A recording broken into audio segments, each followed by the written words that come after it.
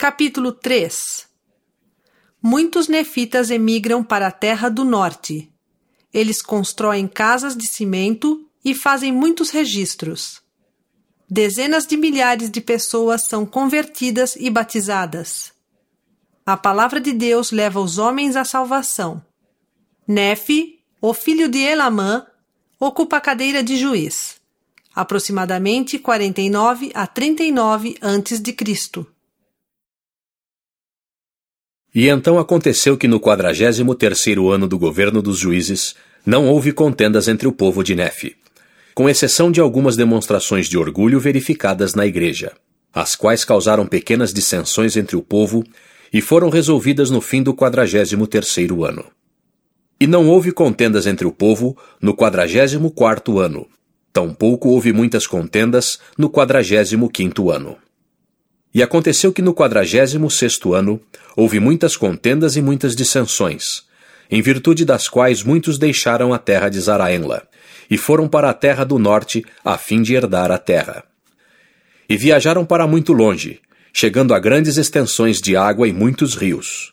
Sim, e espalharam-se por todas as partes da terra, por todas as partes que não estavam desoladas e sem árvores, devido aos muitos habitantes que haviam vivido naquela terra anteriormente.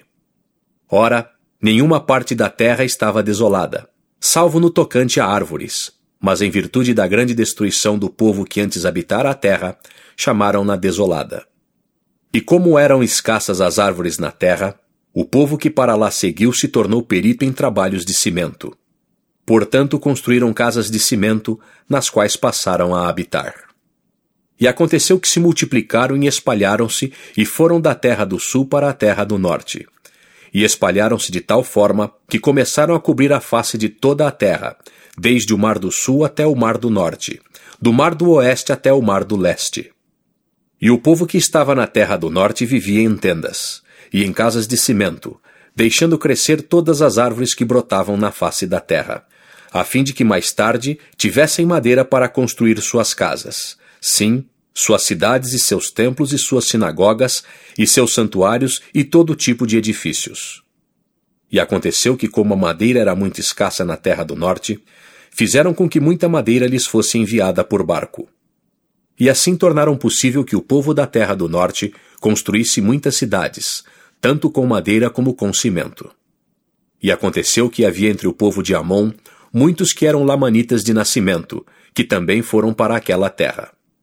Ora, há muitos registros desses feitos, detalhados e extensos, escritos por muitos deste povo e relativos a eles. Mas eis que 1/100ª parte dos feitos deste povo, sim, a história dos lamanitas e dos nefitas, e suas guerras e contendas e dissensões, e de suas pregações e de suas profecias, e de suas viagens marítimas e construção de barcos, e construção de templos e de sinagogas e seus santuários, e de sua retidão e suas iniquidades, e seus assassinatos e seus roubos, e suas pilhagens e todo tipo de abominações e libertinagens, não pode ser incluída nesta obra. Mas eis que há muitos livros e muitos registros de toda a espécie que foram escritos principalmente pelos nefitas. E eles foram transmitidos de uma geração a outra pelos nefitas, até que eles caíram em transgressão e foram assassinados, roubados e perseguidos, e expulsos e mortos e espalhados pela face da terra. E misturaram-se com os lamanitas, até não serem mais chamados de nefitas, tornando-se iníquos e selvagens e ferozes, sim, até se transformarem em lamanitas. E agora retorna ao meu relato. Portanto, tudo o que eu disse aconteceu após ter havido grandes contendas e distúrbios, e guerras e dissensões entre o povo de Nefe. O 46º ano do reinado dos juízes terminou. E aconteceu que havia ainda muita contenda na terra. Sim, no 47º ano, e também no 48º ano. Não obstante, Elamã ocupou a cadeira de juiz com retidão e equidade. Sim, esforçou-se para observar os estatutos e os juízos e os mandamentos de Deus. E fez continuamente o que era reto aos olhos de Deus, e andou nos caminhos de seu pai, de modo que prosperou na terra. E aconteceu que teve 2 filhos. Deu ao mais velho o nome de Nefe, e ao mais novo o nome de Leí, e principiaram a crescer no Senhor. E aconteceu que no fim do 48º ano, em que os juízes governaram o povo de Nefe, começaram a cessar um pouco as dissensões e guerras entre o povo de Nefe. E aconteceu que no 49º ano do governo dos juízes, houve paz contínua na terra, com exceção das combinações secretas que Gadianton, o ladrão, estabelecera nas partes mais povoadas da terra, e que na época não eram do conhecimento daqueles que estavam à frente do governo. Portanto, não haviam sido eliminadas daquela terra. E aconteceu que nesse mesmo ano houve grande progresso na igreja, o que fez com que milhares se unissem à igreja e fossem batizados para o arrependimento. E foi tanta a prosperidade da igreja, e tão numerosas as bênçãos derramadas sobre o povo, que até os sumos sacerdotes e mestres ficaram sobremaneira admirados.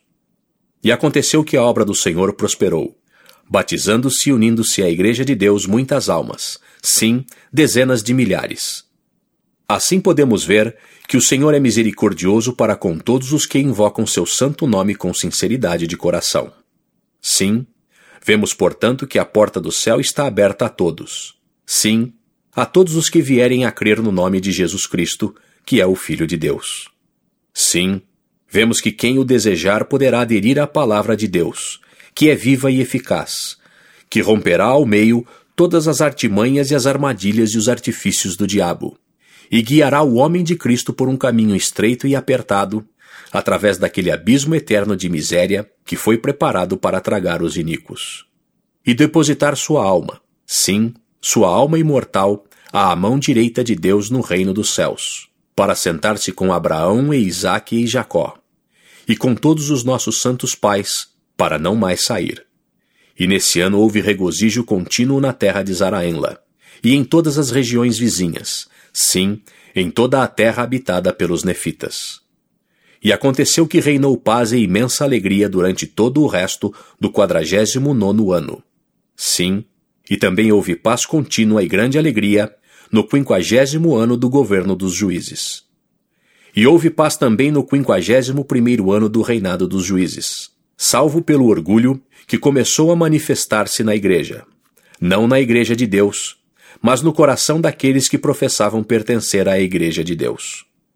E encheram-se de orgulho, a ponto de perseguirem muitos de seus irmãos. Ora, esse foi um grande mal que fez com que a parte mais humilde do povo padecesse grande perseguição e passasse por muitas aflições. Não obstante, jejuavam e oravam frequentemente, e tornavam-se cada vez mais fortes em sua humildade e cada vez mais firmes na fé em Cristo, enchendo a alma de alegria e consolo, sim, purificando e santificando o coração. Santificação essa resultante da entrega de seu coração a Deus. E aconteceu que o 52º ano também terminou em paz, salvo pelo excessivo orgulho que se apoderara do coração do povo, e isso devido às suas enormes riquezas e prosperidade na terra, e aumentava dia após dia. E aconteceu que no 53º ano do governo dos juízes morreu Elamã, e Nefe, seu filho mais velho, começou a governar em seu lugar. E aconteceu que ele ocupou a cadeira de juiz com justiça e equidade. Sim, ele guardou os mandamentos de Deus e andou nos caminhos de seu pai.